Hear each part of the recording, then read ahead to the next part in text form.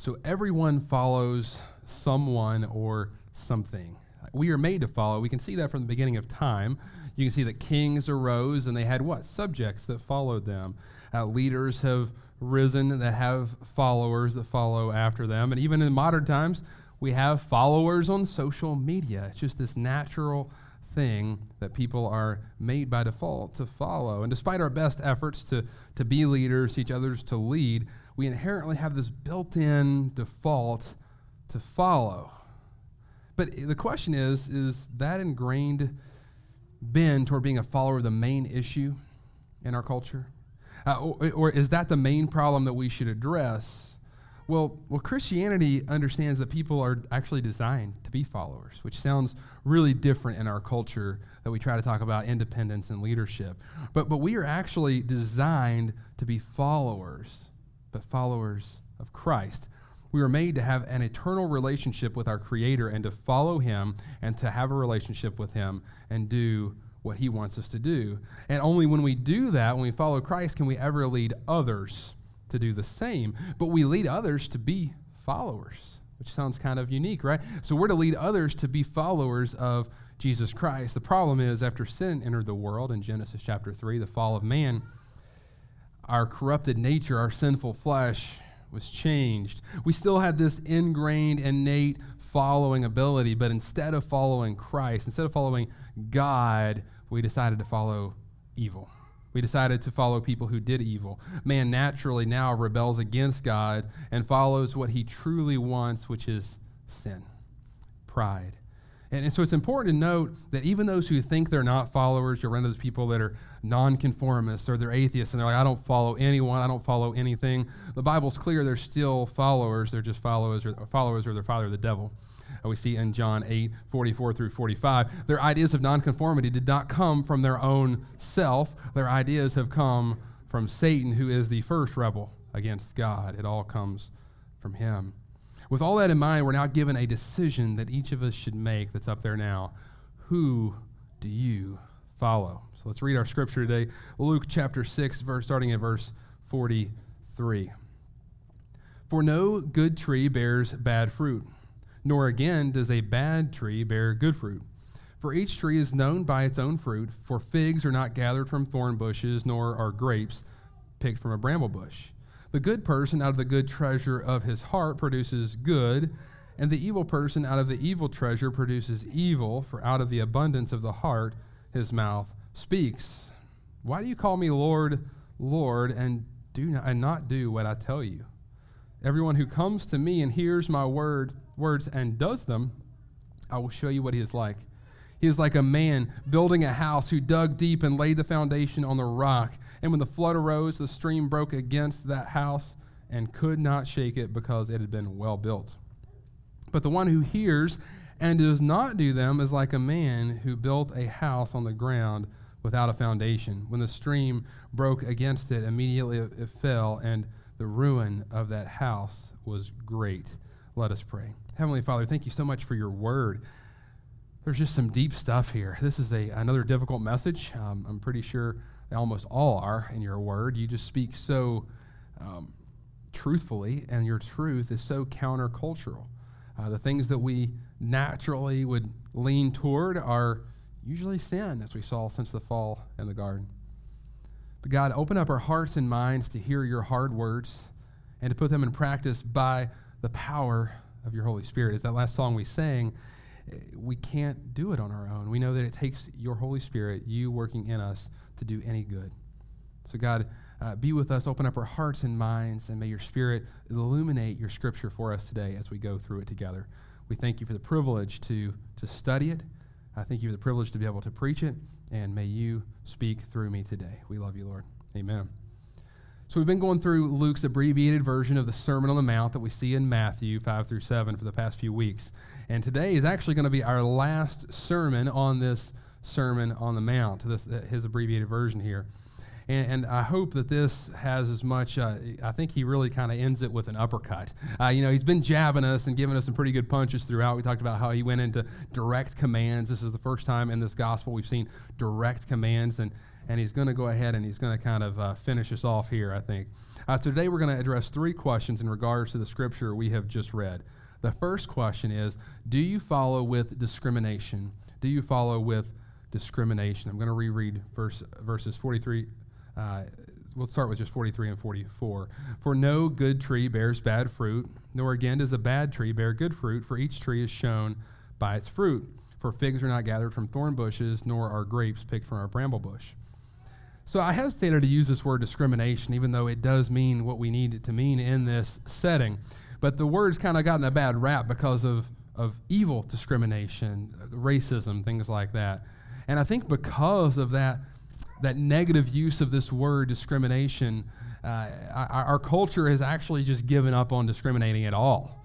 And so the problem is, yes, there is an evil way to discriminate based on the color of someone's skin and things like that. Absolutely. That is sinful and is to be regarded as such. But we should be able to discriminate between evil and good. We should be able to discern between evil and good, and that has now become a difficult thing to find. Most people seem to either lack the ability or the fortitude to discriminate and discern good from evil. They're afraid to call it evil because they're afraid it may make them appear unloving or narrow-minded. But brothers and sisters, we are called as believers to discriminate and discern good from evil. We're not just to blindly follow what our culture says. The overarching essence of the scripture that we've had in the Sermon on the Mount, from Luke's version especially, has been very self-reflective. This is all kind of coming at me. How do I respond to Jesus' words personally? And there still is an aspect of this, and we see this in Luke's version as well. He's told us the Beatitudes and woes. We went through that. He's taught us to love our enemies, to be gracious, to be generous and humble, and to lovingly aid our brothers and sisters who are in sin. And then that brings us to today. And today we're going to get an end cap, and really the foundation is what we're going to talk about of this message. Where is your foundation? Who do you follow? And then again, like we've talked about in the last few, we need to use the entire Bible. Scripture interprets Scripture. And so when we look at Matthew's version, we see he has a different spin on this. So we're going to actually have 2 aspects of this. And Matthew starts off the tree and its fruit, which is very similar to Luke's. But he starts off saying this: beware of false prophets who come to you in sheep's clothing, but inwardly are ravenous wolves. So this is an important distinction, because now it's not overtly only self-reflective, but it's also looking at false teachers. It's looking at who do you follow. So that's where we came up with that name for this message.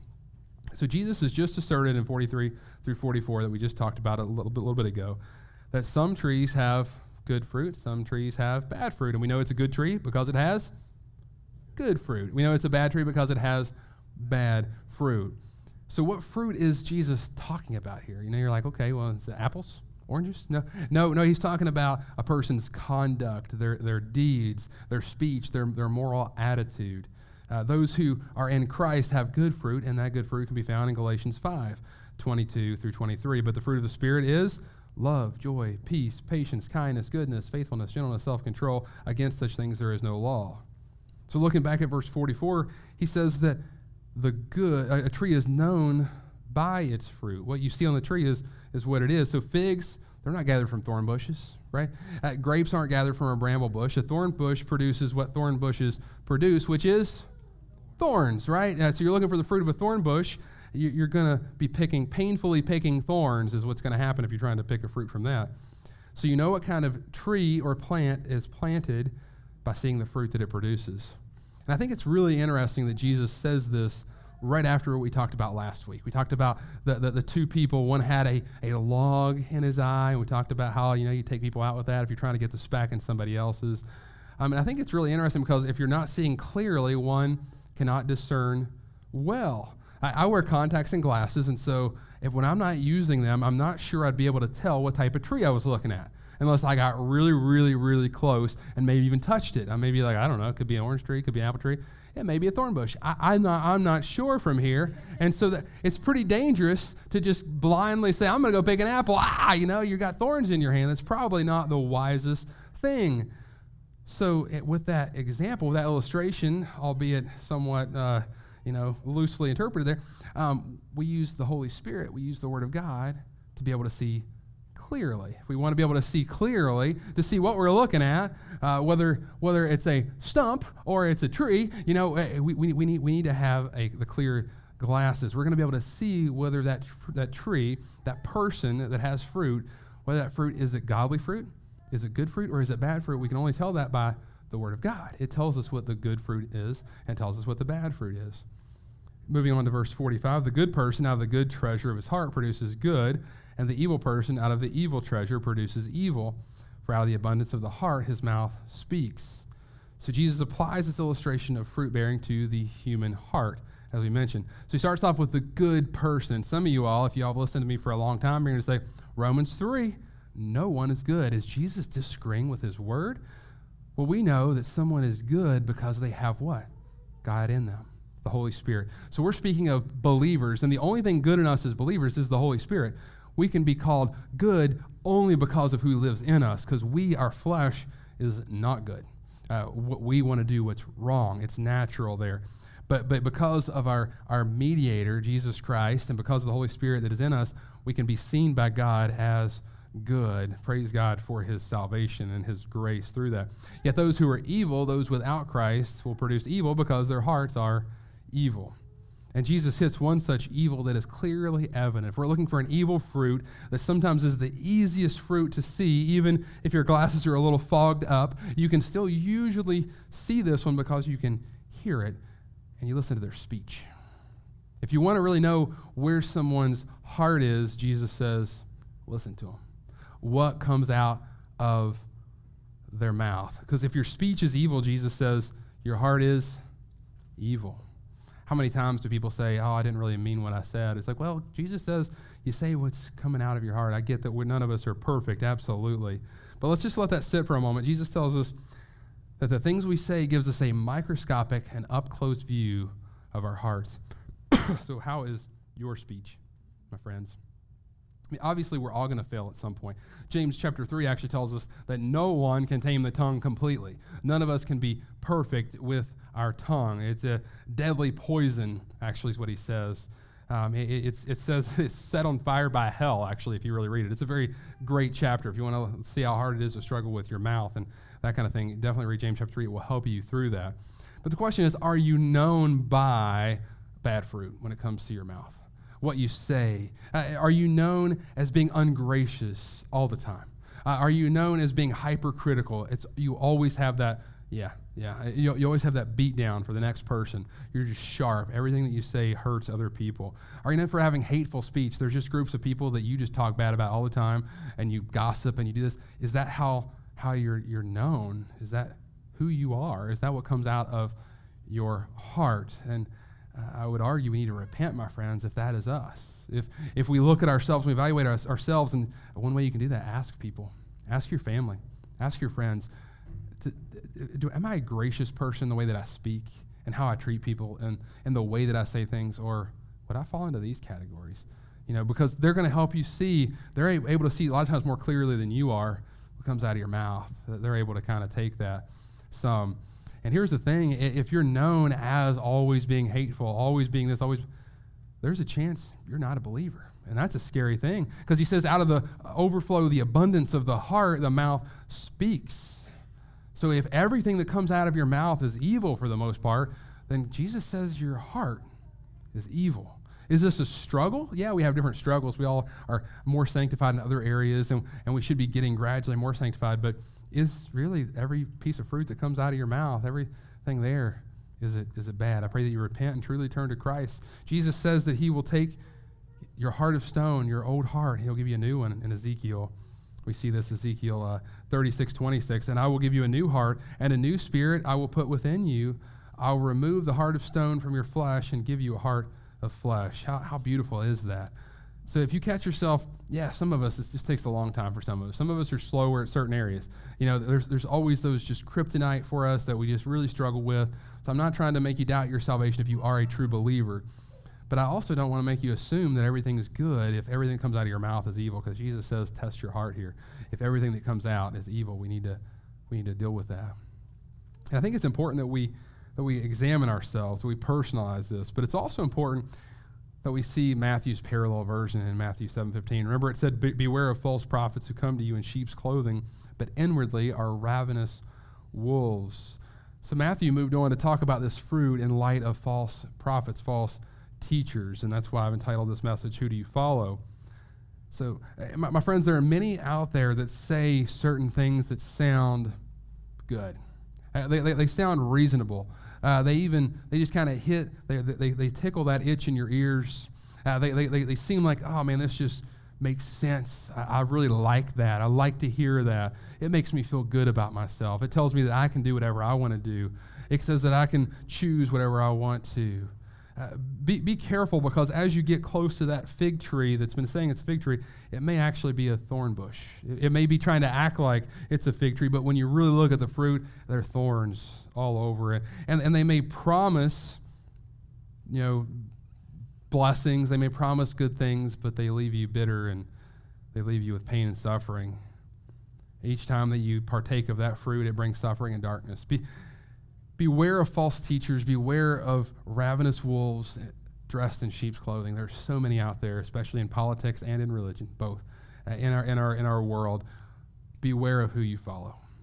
So, my friends, may we be sure to follow with discrimination and discernment. And our next question we need to ask is, do you follow with determination? Do you follow with determination? I'm going to read verse 46. Why do you call me Lord, Lord, and not do what I tell you? Do I even need to preach anymore after that? I think we all just need to repent and probably come to the altar after that one. I know I read that all week, and I was like, man, here I am writing this sermon, and I've got some good things about other people. I can preach and be like, oh yeah, and I'm just sitting there, I just do something dumb, think something. I'm like, why do I call him Lord, Lord, and not do what he tells me to do? Why do I disobey? Why do I struggle with pride? Or why do I struggle with, what, and it just, every time I preach, I always tell people, I go behind the woodshed and take my 2x4 to the head a few times so that I can get up here and preach to you all with any type of conscience, because his word is sharp. It is penetrating. It does divide the soul and spirit, joints and marrow, and it does uncover the secrets of the heart. And man, it was a good week of study when it comes to productivity in my life, but it is hard. So who do you follow? Jesus says, why do you call me Lord, Lord, and do not do what I tell you? And I love Jesus' boldness here as he calls out false converts or people with the wrong motives. So many people give lip service to him, but he doesn't just let them play the game. He didn't let us do that. He calls us to follow him in complete obedience. And he commands us not to be only hearers of the word, but doers of the word. Look at James 1:22. But be doers of the word and not hearers only, what? Deceiving yourselves. Wow, that's a tough word, deceiving yourselves.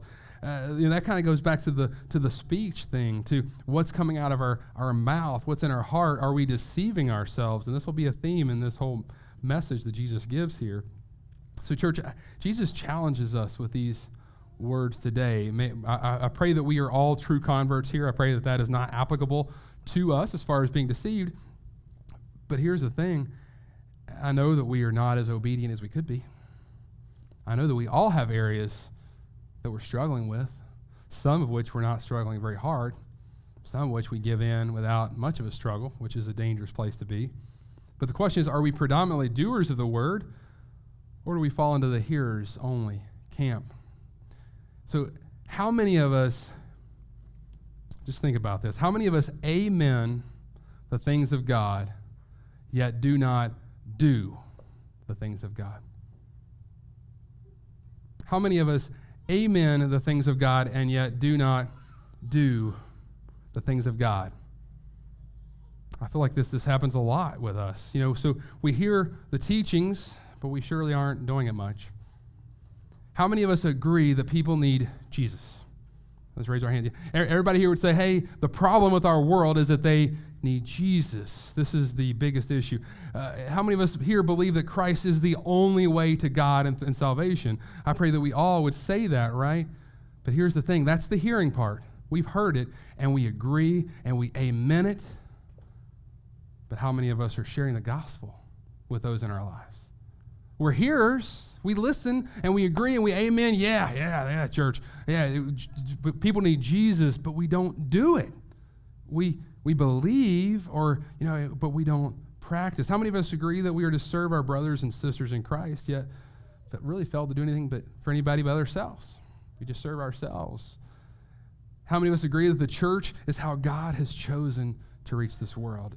As ugly as his bride can be at times, as we talk about, how many of us agree with that, but yet we fail to make it the priority that God commands? I was talking to a church leader recently who's been leading a Sunday school class of young adults, not just to pick on young people. It's definitely the hardest there, but we see it throughout. And he's been doing it for 4 weeks, and they have a pretty big class, and not one person in that class made it all 4 times. Not one. And just how this has become an issue. So we used to consider regular church attendance as really being there 3 to 4 times a month. Now it's if you come once a month, then you're a regular attender. It's just amazing at how the priority of the body of believers has come down. How many of us agree that God calls us to be generous, yet we store up treasures for ourselves and neglect giving to the Lord? The list goes on and on. I mean, I'm not trying to guilt you all into doing better, because here's the thing, you can't without the power of God in you. But what I am asking me and you all to do is repent.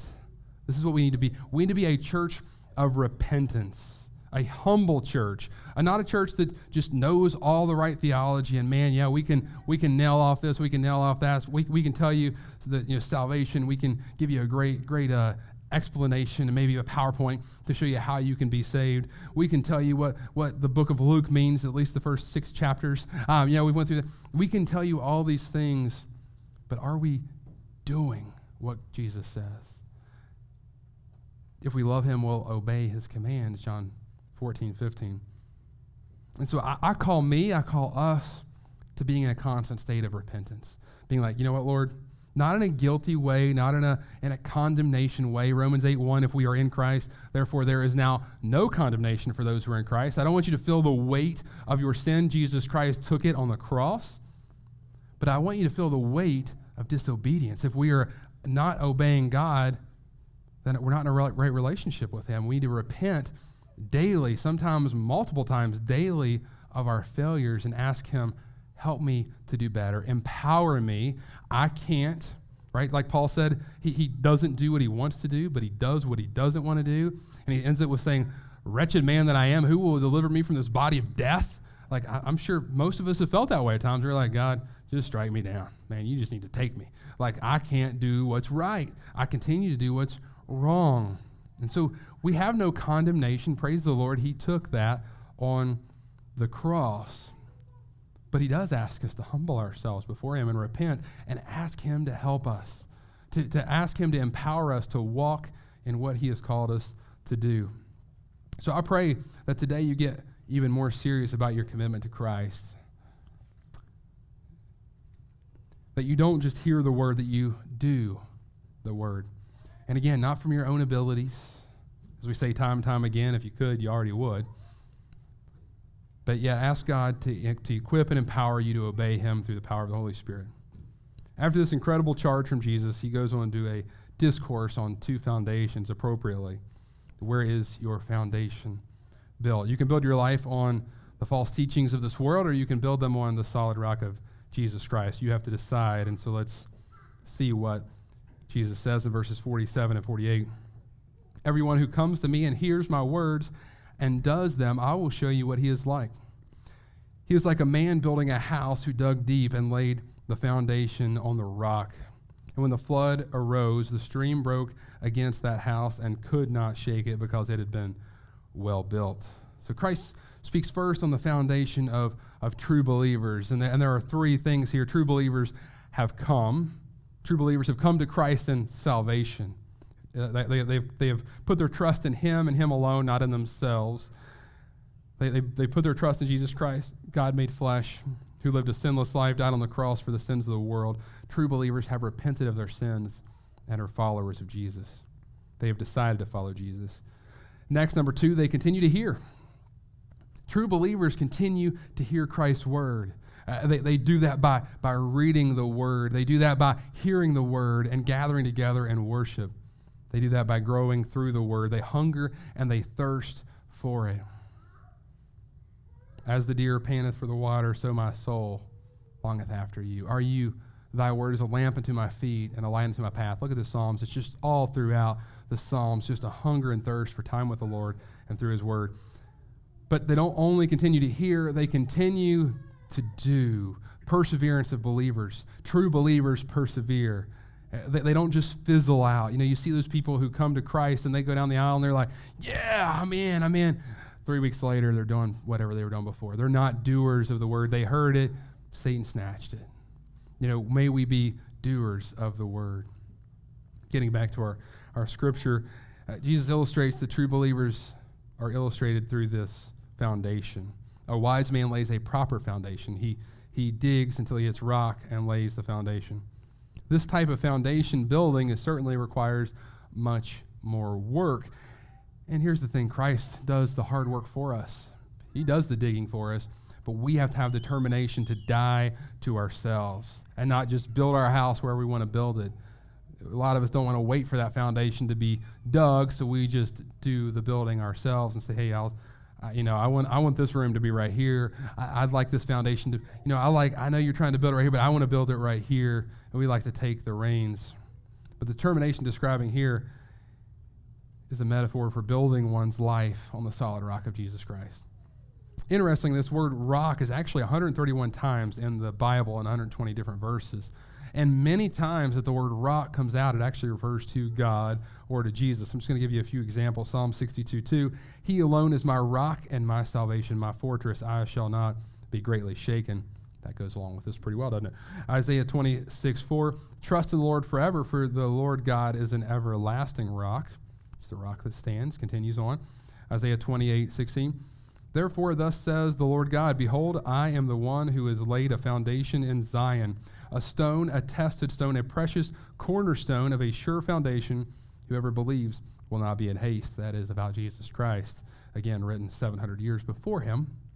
And then 1 Corinthians 3:10-11, according to the grace of God given me, like a skilled master builder, I laid a foundation, and someone else is building upon it. Let each one care how he builds upon it, for no one can lay a foundation other than that which is laid, which is who? Jesus Christ. So I could go on hours talking about how God is our rock, Jesus is our rock, but I love that last scripture that we just read because it shows Jesus Christ is our only true salvation. He is our only one true and solid rock in which we may build our lives. Because here's the thing, the storms of life will certainly come. Matthew's parallel actually talks about the storm that comes as well. And the flood waters are going to come. They're going to beat against your life, and only those who are built on the solid rock that is immovable will continue to stand. Those are the only ones that are secure. If you're a true believer, if you are a true follower of Christ, then you can know that you are eternally secure, and how beautiful is that. But be sure that your foundation is built on the solid rock of Jesus Christ and not on something else. So we discussed the need for discrimination, discernment, as well as the need for determination. We have one final question, and that is, do you follow knowing your destination? Do you follow knowing your destination? Or your last verse in verse 49. But the one who hears and does not do them is like a man who built his house on the ground without a foundation.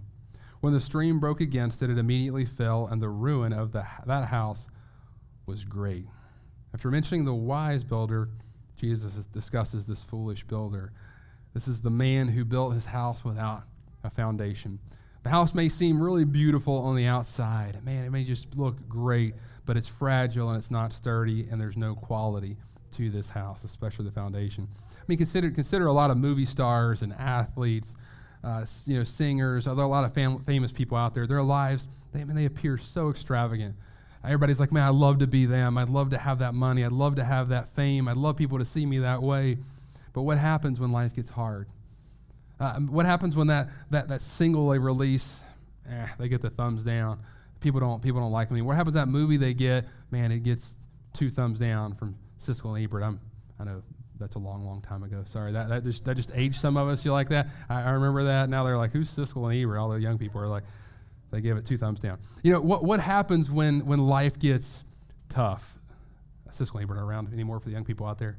That's what happens when life gets tough? Well, when the storms of this life come, their lives are shaken and their lives crash down really quickly, and bad things oftentimes happen. Jesus actually tells us that the foundation is going to be tested at some point. Matthew 7:27 says this, "And the rain fell, and the floods came, and the winds blew and beat against that house, and it fell, and great was the fall of it." Matthew describes more of a storm than Luke does. That's a pretty scary storm there, kind of a hurricane actually coming through.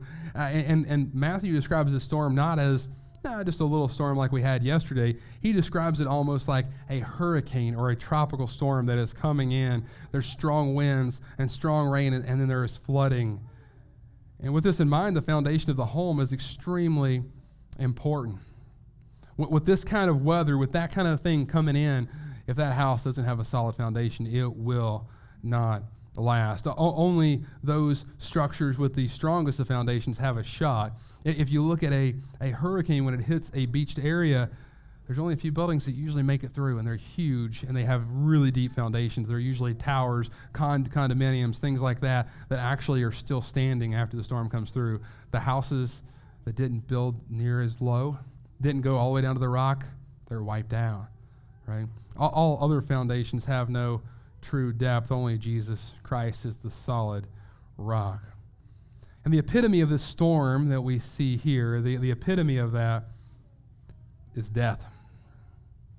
The greatest storm that you will face on this side of eternity isn't losing your job. It's not losing a loved one. It's death. That will be where your foundation is shaken the most. It will be where, if you are not on the solid rock of Christ, it will become very apparent very quickly because of where you end up. This will be the greatest test of your foundation, whether it is right or not. So when the house of your life, when your life is pummeled by the storm of death, how will it end for you? Friends, is this how you want your life to end? Do you want your life story to be? And the ruin of the house was great. Or as Matthew says, and great was the fall of it. Yeah, you might have had a great life on earth, and you lived it up, and you had a great retirement account, and you had cool relationships, and you enjoyed all this, but what does it gain a man to gain the whole world and lose his soul? I pray that this isn't the story of anyone's life here. There's no more important decision that you have to make than to build your life on the solid rock of Jesus Christ. And as I was writing this message, as I was praying through this, I realized just how many of us understand churchese. The way we talk, the way we say things, the way that we act, the way that we look, the way that we dress, whatever it is, we understand what we're supposed to do. But I'm afraid that many in our churches today still have a shallow foundation. They're that beach house beside the condo. And man, it's pretty. It's a nice looking beach house, but the hurricane comes and it's leveled so quickly. And I'm afraid there are a lot of us in the church, I pray not in this church, but a lot of us in the church that did not dig down to the rock. We've built our house. It looks like the right thing. It acts like the right thing. Everything, we say the right things, we do the right things, but are we really built on the solid rock?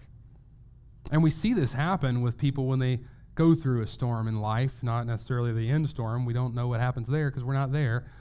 But we see something just shake someone's faith, and we see them, what we would call fall away, and we understand that that's because that foundation was not on the solid rock. Those who are true saints do persevere.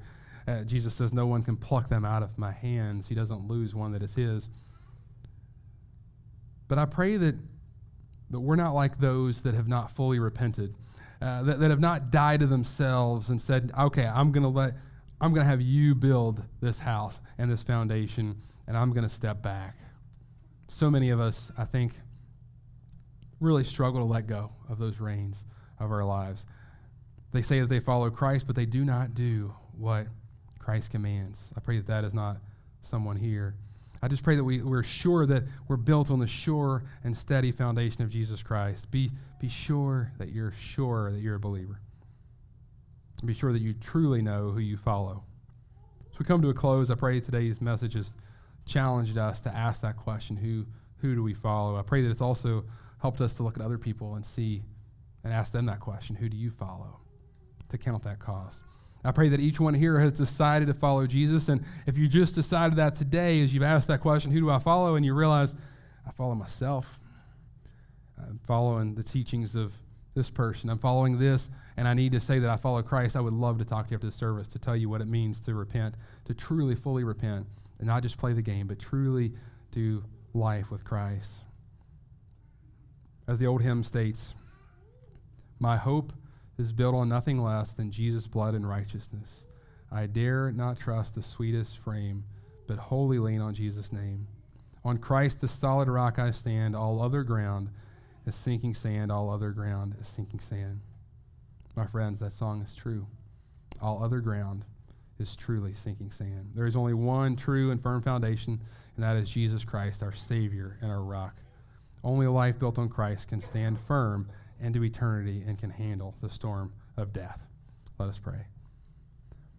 Lord God, I pray that if anyone here does not know you personally as their Lord and Savior, maybe they've done the right things, said the right things, maybe they prayed that prayer, maybe they walked that aisle, maybe they did whatever, but they didn't, but they realized that their life has not been built on the rock, that they really don't have a foundation that was dug deep, that was placed sturdy, that they've seen their life tossed back and forth like the waves of the sea, and they've realized that maybe they're not really in Christ. I would love to talk to someone if that is where they're at and share with them how they can go all in.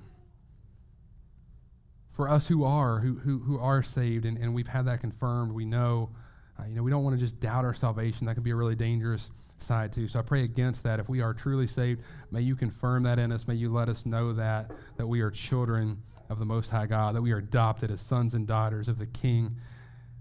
But God, we still need to obey more.